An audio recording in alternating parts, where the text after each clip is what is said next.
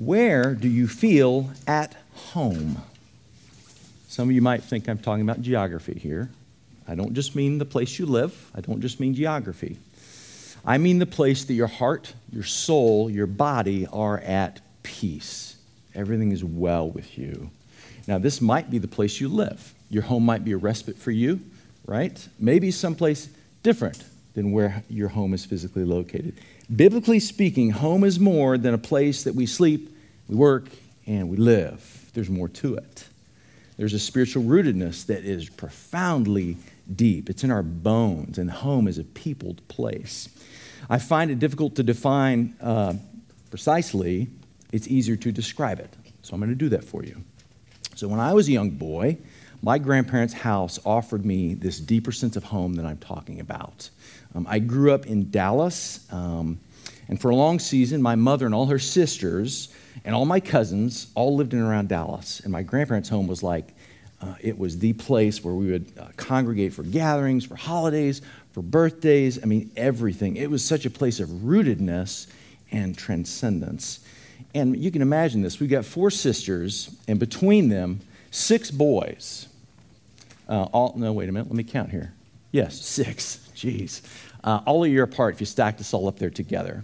So we got into some trouble here and there.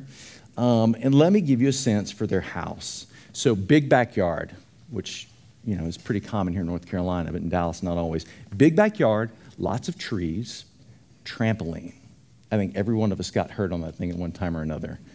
Trampoline. We had a little zip line thing, an early precursor to a zip line. We called it the trolley. So it went from the trampoline down to a big tree at the other end of the yard.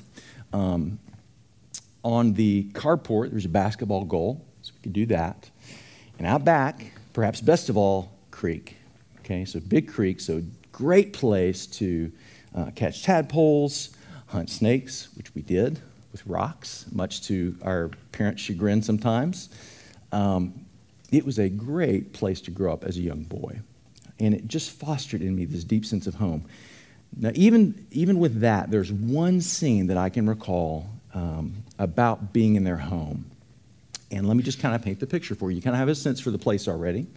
It is a cool fall night, okay? There's a fire in the fireplace. My grandparents loved fires. Even when it wasn't cold, they would have fires. They just loved it. It was part of, I think, ambiance and habit for them, too. The screen door's open. You can hear all those night sounds. So you hear the cicadas, you hear the crickets, you hear everything, okay? For those of you that remember, Hee Haw is on the TV. Some of you are going, what in the heck is Hee Haw? Google it. Hee Haw's on the TV. We're not actually necessarily watching it. It's on, but it's low. My brother and I are on the floor playing some game, probably Yahtzee or something like that. And my grandparents' chairs flank us to the right and to the left. Okay, they're kind of those easy chairs, lazy boys, that you guys might be familiar with. And they might be reading, or they might be half dozing. Now, there's nothing about this scene that is special, really. Nothing outwardly miraculous about it. But man, has it stuck with me over and over and over. It's that kind of all is right in the world feeling. You have those moments where you feel that all is right in the world, if only for just those few moments. Now, this scene happened more than once, but it is a distinct memory that's just sort of etched into my heart and my soul. It's an earthly reminder of a heavenly home, I believe. It's a taste of something eternal and something true. That's what I mean when I'm talking about home. So I'm kind of talking home, capital H, right? Now, do you guys have these tastes of home? Give me a nod if you know what I'm talking about. Yep, most of you do. Good. Let me give you another angle at it. This is C.S. Lewis from Mere Christianity. This speaks to this. If I find in myself a desire which no experience in the world can satisfy, the most probable explanation is that I was made for another world. If none of my earthly pleasures satisfy, that does not prove that the universe is a fraud. Probably earthly pleasures were never meant to fully satisfy it, but only to arouse it and to suggest the real thing. My grandparents' home did that very thing. They put me in touch with this concept of home with a capital H. Now, I think the author of Psalm 84 knows exactly what Lewis is talking about. And I think he knows exactly what I'm talking about as well. Psalm 84, which is where we're going to be, if you want to flip there in your Bibles, has a strong sense of longing woven in and throughout it. There's almost this homesickness for God, right? To be in his house, to be in Jerusalem, where the temple is, to be in his presence, a profoundly deep desire to be in close proximity to God, without the limitations, without the separation of sin, brokenness, death, exile, etc. This is a desire to not live east of Eden anymore. Do you know this desire? This is that taste of home, okay? If not, if you don't know this desire, I'd encourage you to buckle up as we go into Psalm 84. It's going to take us there. How lovely is your dwelling place, O Lord of hosts. My soul longs, yes, even faints for the courts of the Lord. My heart, my flesh, sing for joy or cry out to the living God. How lovely is your dwelling place, so dear to me, in other words. So beloved to me is the worship of God and the place where this happens, his house and his temple. It's kind of like saying, I can't think of a better place in all the earth or anywhere to be than right here. This is the same language that's used in love poetry, interestingly. But this isn't just about the beauty of the temple and the aesthetics of it. The dwelling place of God is beloved simply because God resides there, and he is the one who we adore. So there's you hear this in the psalm, the whole thing. There is a real purity of desire here. Purity of desire, adoration. We also see an affirmation of belief in God's power in that phrase, O Yahweh of armies. I think that's a better translation than O Lord of hosts. It's a bit more descriptive. This is a title that more than suggests God's sovereign, almighty power. And there's this deep longing that you see, especially like when you get to verse 2 about my soul longing, yes, even fainting for the courts of God. My heart, my flesh, cry out or sing for joy to the living God. Here's that deep longing to find our home in the Lord, right there, to be in the Lord's sanctuary, in his presence. The psalmist is speaking as if there's something preventing him from being there. Did you kind of get that sense?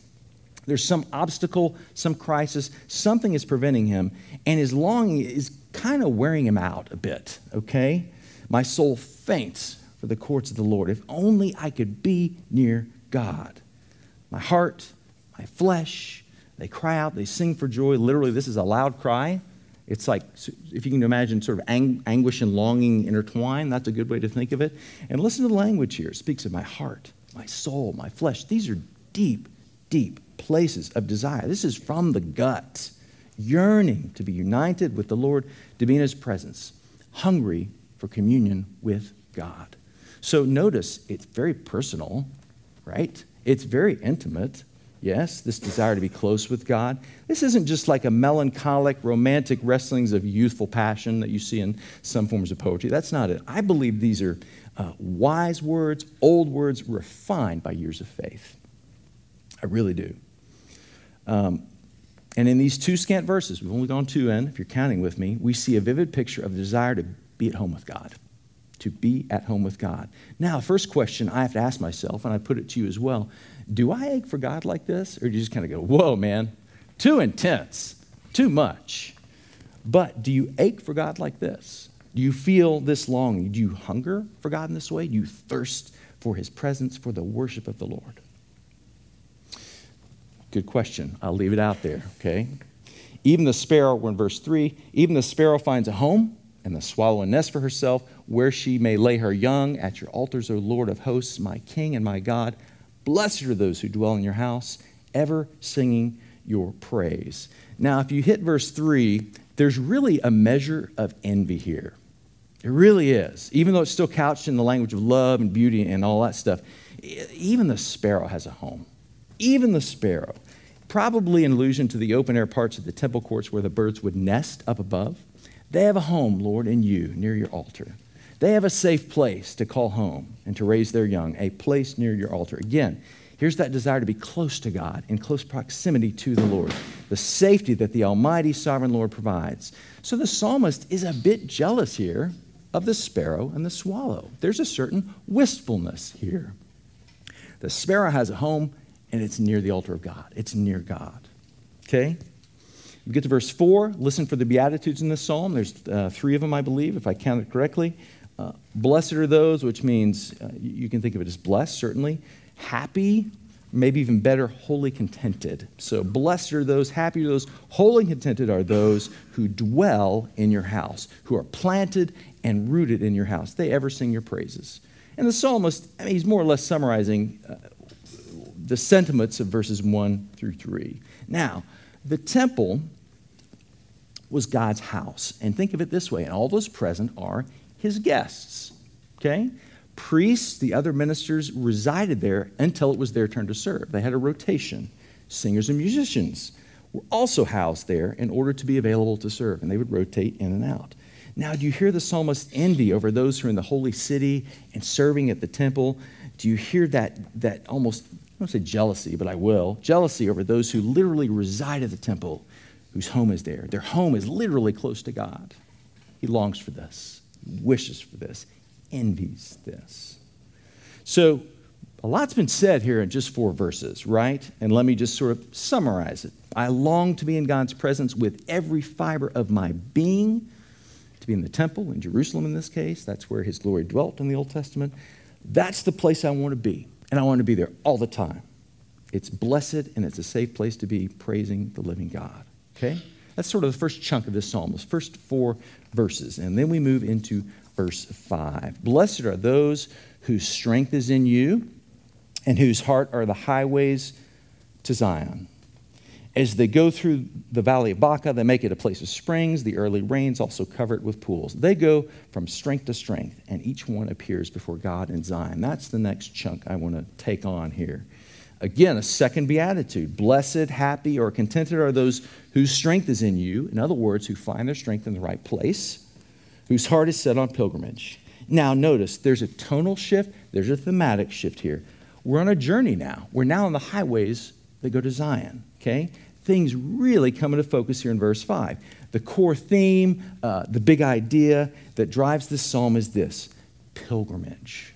Pilgrimage. We ain't home yet, in other words. We're journeying. We are traveling. We are sojourners on a journey, headed somewhere specific, in this case, to worship the Lord in his temple in Jerusalem, for one of the annual feasts probably. Verses 5 and 7, they are a picture of people in motion, people in transit. They haven't arrived yet, but they're headed in the right direction. They're homeward bound, okay? They're going to Jerusalem. Now, this does apply to us, don't you think? We're on a journey as well. We're earthly pilgrims and heavenly sojourners. So verses 5 through 7 begins with that happy or blessed or utterly contented are those who find their strength for this journey in God. They don't look for the strength in themselves or in others, but in the Lord. And what a great line, in whose hearts are the highways to Zion. Isn't that so wonderful and so vivid? Your heart is set on the path that leads home. Mount Zion, where Jerusalem was, where the temple was. These pilgrim highways, this mention of it, this would have made a lot of sense to the original readers. I mean, Jews returned to Jerusalem a few times a year for one of these big annual festivals, right? So they know these highways. They know what it's talking about. And the fact that it's sort of spoken of as kind of within our hearts in some way. The tone of these journeys would be celebratory and they would be expectant. And to give you sort of a picture of it, envision like a traveling processional of family and friends, like maybe your small village that you lived in, journeying to Jerusalem on pilgrimage. That's the picture. And where do these pilgrim paths lead? Well, ultimately, we know they go to Jerusalem, but what about between here and Jerusalem? Well, this is where verse 6 comes in.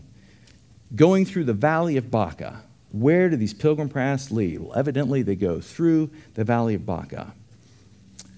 In other words, they go straight through difficult, treacherous terrain. Now, that'll preach. That might be another sermon. We're not going to go there fully. Valley of Baca is not the easiest phrase to translate, but the meaning of it is consistent, I think, either way we go with it. There's a couple different meanings. It can mean like a valley of tears, valley of weeping. In other words, a place of hardship. Yeah, for sure. It can also describe a really thirsty, arid place where things just don't grow, okay? A place bereft of much life. So in either meaning, we see adversity. So when you think of Baca, think of adversity. So notice as they pass through these places, not if they do, as they do. So it's promised as they travel through adverse places, challenging places. Now, you would not want to make the Valley of Baca a pit stop if you had the choice. You wouldn't have done it.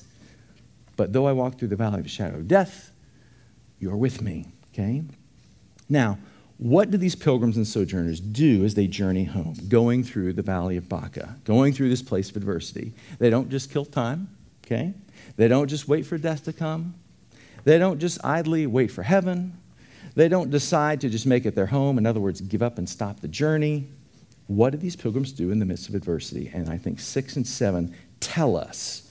They describe the protection and provision of the Lord on the journey, and they describe how these pilgrims respond to these desert provisions, to this manna. Listen to this. I think this is great. When they pass through the valley of Baca, arid, challenging places, adverse places, they make it a place of springs. What a wonderful phrase. They bring life into desolate places. God takes their tears, their hardships, and he births something with them. While there is emptiness and death, they fill it with the life of God. That's what a true sojourner does. That's a biblical pilgrim. They bless every place where they set foot. So as Christians, kind of our task, if you will, is to leave a wake of goodness in every place we set foot. So to make the valley that nothing grows here into a place of springs. Our tears become water in a dry place, and our offering yields life. So we bring life along the journey as we go. And by the way, what else? Well, this is quite helpful. Oh, God sends rain as well, which comes out in verse 6. It talks about the early rains turning into pools, which, think of the picture here. There's more moisture than the ground can hold. It's a picture of abundance, right? God giving just very abundantly, very extravagantly. And this is important because it reminds us that God provides. God provides fuel for the journey. He doesn't lead us into desert places and desert us and say, well, tough season, have at it. I'll see you on the other side. See you in Zion. Adios. He doesn't do that. And growth and life spring up in these unexpected and impossible arid places through the rain that God provides. Now, the other hopeful thing I find as I read through verse 6 is let's remember we're on a journey, so that means we're moving. We're in motion. So in other words, we don't stay in the valley of Baca forever. That's not just life beginning to end. We don't remain in these arid, thirsty places or the valley of tears forever. We're not on an endless sojourn of suffering with no place to rest our head. We're pilgrims in motion. We encounter this especially as we get to verse 7, and it speaks to these pilgrims, these sojourners, going from, and here's a familiar phrase to you, from strength to strength. Strength to strength, from glory to glory, Paul might say, from provision to provision, from manna today to manna tomorrow. It's a picture of people keeping at it, right? They keep running the race until they make it home, till each appears before God in Zion. But my question here is, how in the world do they keep going? How do they keep going? That's where we looked at this phrase, strength to strength, okay? On these pilgrim highways, there were stops along the way. There were places for you to pause, to gather your strength, to refresh. They were halting places, like stations, if you can think of it. And they constantly dotted this path to Jerusalem. So if you're a sojourner, you depended on these places to make the journey, certainly in a desert climate. They're like a far more urgent version of like the modern day rest stop. A lot more urgent, a lot more necessary, right? And they mark the journey, strength to strength. So your journey from strength to strength, knowing that there's going to be provisions even in the wilderness that God will provide, that these little stations will be there so we can trust and move from strength to strength, from grace to grace. Okay? That's how we keep going, because God provides along the way. 8 and 9, just a brief aside here. O Lord God of hosts, hear my prayer. Give ear, O God of Jacob. Behold our shield, O God. Look on the face of your anointed. 8 is just on one level asking for the Lord to deliver on his promise of protection. I've just said, this is what the Lord does. He'll provide for me. Oh, Lord, please do it. Please do it. Bring me home, Lord. Make sure that I arrive safely. For those pilgrim highways, stations to be there, please make them be there. Hear my prayer. Hear me, Lord God Almighty. Capable, sovereign God, listen to me, consider me, see me, O God of Jacob. Lord, make good on your promises. And 9 is sort of an aside, almost a parenthetical, common, interlude, whatever you want to call it. It's like this mini intercession for the King of Israel, your anointed one. That's who it's talking about, okay?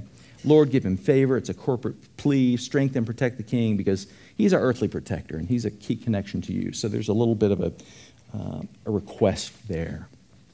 And then we wrap it up with a big bang, sort of the fourth chunk of this psalm, verses 10 to 12.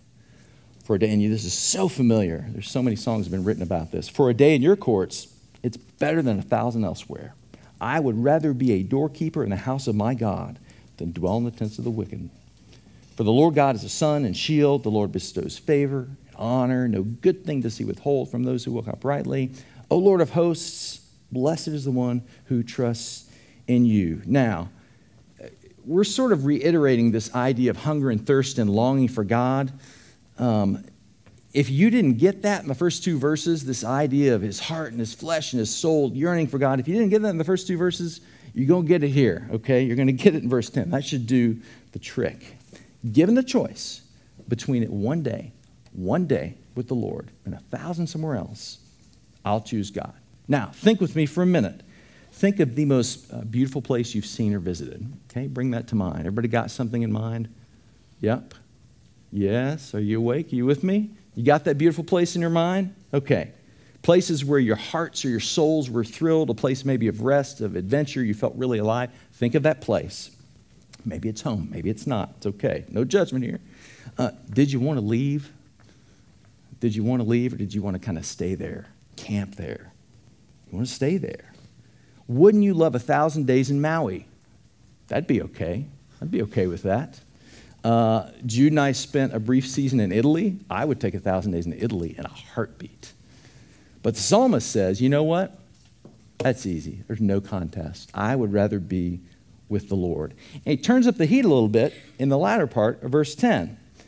Given the choice between being essentially a servant worker, that's the doorkeeper phrase, who stands at the thresholds of God's house, mind you, not in the inner courts, not near the altar, but sort of on the outskirts of what's going on at the temple. Between that and having a dwelling place, i.e. a home with the wicked or the worldly, he's going to choose the lowly place of service in God's house. Easy, no contest. The lowliest place near the Lord is better than the best seat in the house of the depraved. Do you hear the contrast there? That's how much he yearns for the Lord. One day with you, it's better than a gazillion elsewhere. It doesn't matter where that place is. Better to be a servant in your house than to be a homeowner, full-time resident in a worldly, evil place. Again, there's that pure desire for God's presence, for communion with him. And then wrapping it up, 11 and 12, God is our portion. In verse 11, he's our sun, which is a source of light and life. To our planet. He's our shield. He's our protection. And God is pictured here as generous and extravagant.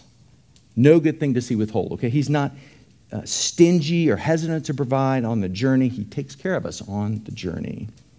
And the final beatitude, verse 12, our third and final beatitude, is kind of a benediction. Happy or utterly contented or blessed are those whose trust is in you. The Lord is there to guide on the journey, to be with us on the journey, to take us from strength to strength, from glory to glory. Notice the blessing is not limited to those who stay in the sanctuary or to those who are on pilgrimage in Jerusalem. The blessing is for all who are in the presence of the Lord by faith. Okay? Blessed are those who trust in you. So in other words, wherever God is, there's home. Wherever God is, that's our home. Now, there's some great news about that I can't tease out fully, but I'm going to speak to it a little bit. That's wonderful news. Obviously, God is resident in our hearts, is he not? The Holy Spirit lives here, so he's very close. So individually, God is with us, but he's also among us right now as a worshiping community corporately. Wherever 2 or 3 are gathered, there I am in the midst of them, right? So in reality, we're never far from home. We're never far from home. That's the promise of new covenant living. We're never far from home. We don't have to journey to Jerusalem to meet the Lord, right? He's resident in our hearts, in our fellowship, in our worship.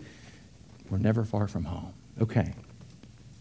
A couple of things I want to draw out about this psalm. There are many things, but I just want to limit it to 2, if I can. I will do my best. And I alluded to this earlier. I want you to observe, do you see the purity and the intensity of the desire for God? You see this. There's a pure desire, an adoration of God. And I posed this question earlier, and I want to throw it at us in different ways right now. Are we this hungry and thirsty for the Lord? Are we? Do we long for the Lord in this way?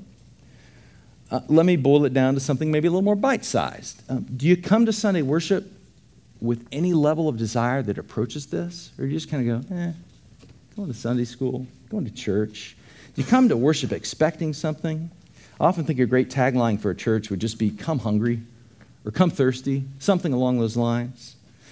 Think of the picture of fellowship at the end of Acts 2, and we talk about this in terms of, at the church, in terms of shared life, one of the tenets here. Early church eagerly met.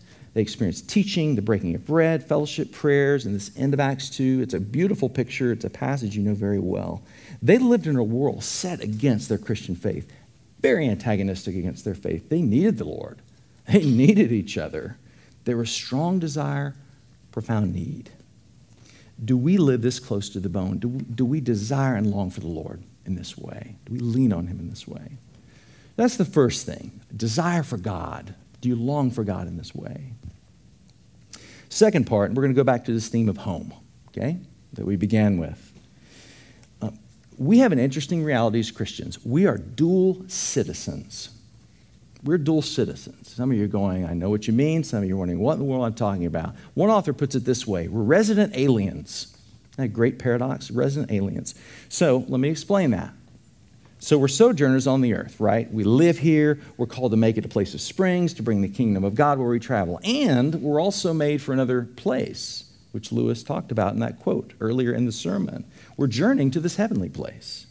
So our life is a journey to be at home with the Lord. This place isn't our final destination, our resting place. We're passing through. But we have this dual citizenship, right?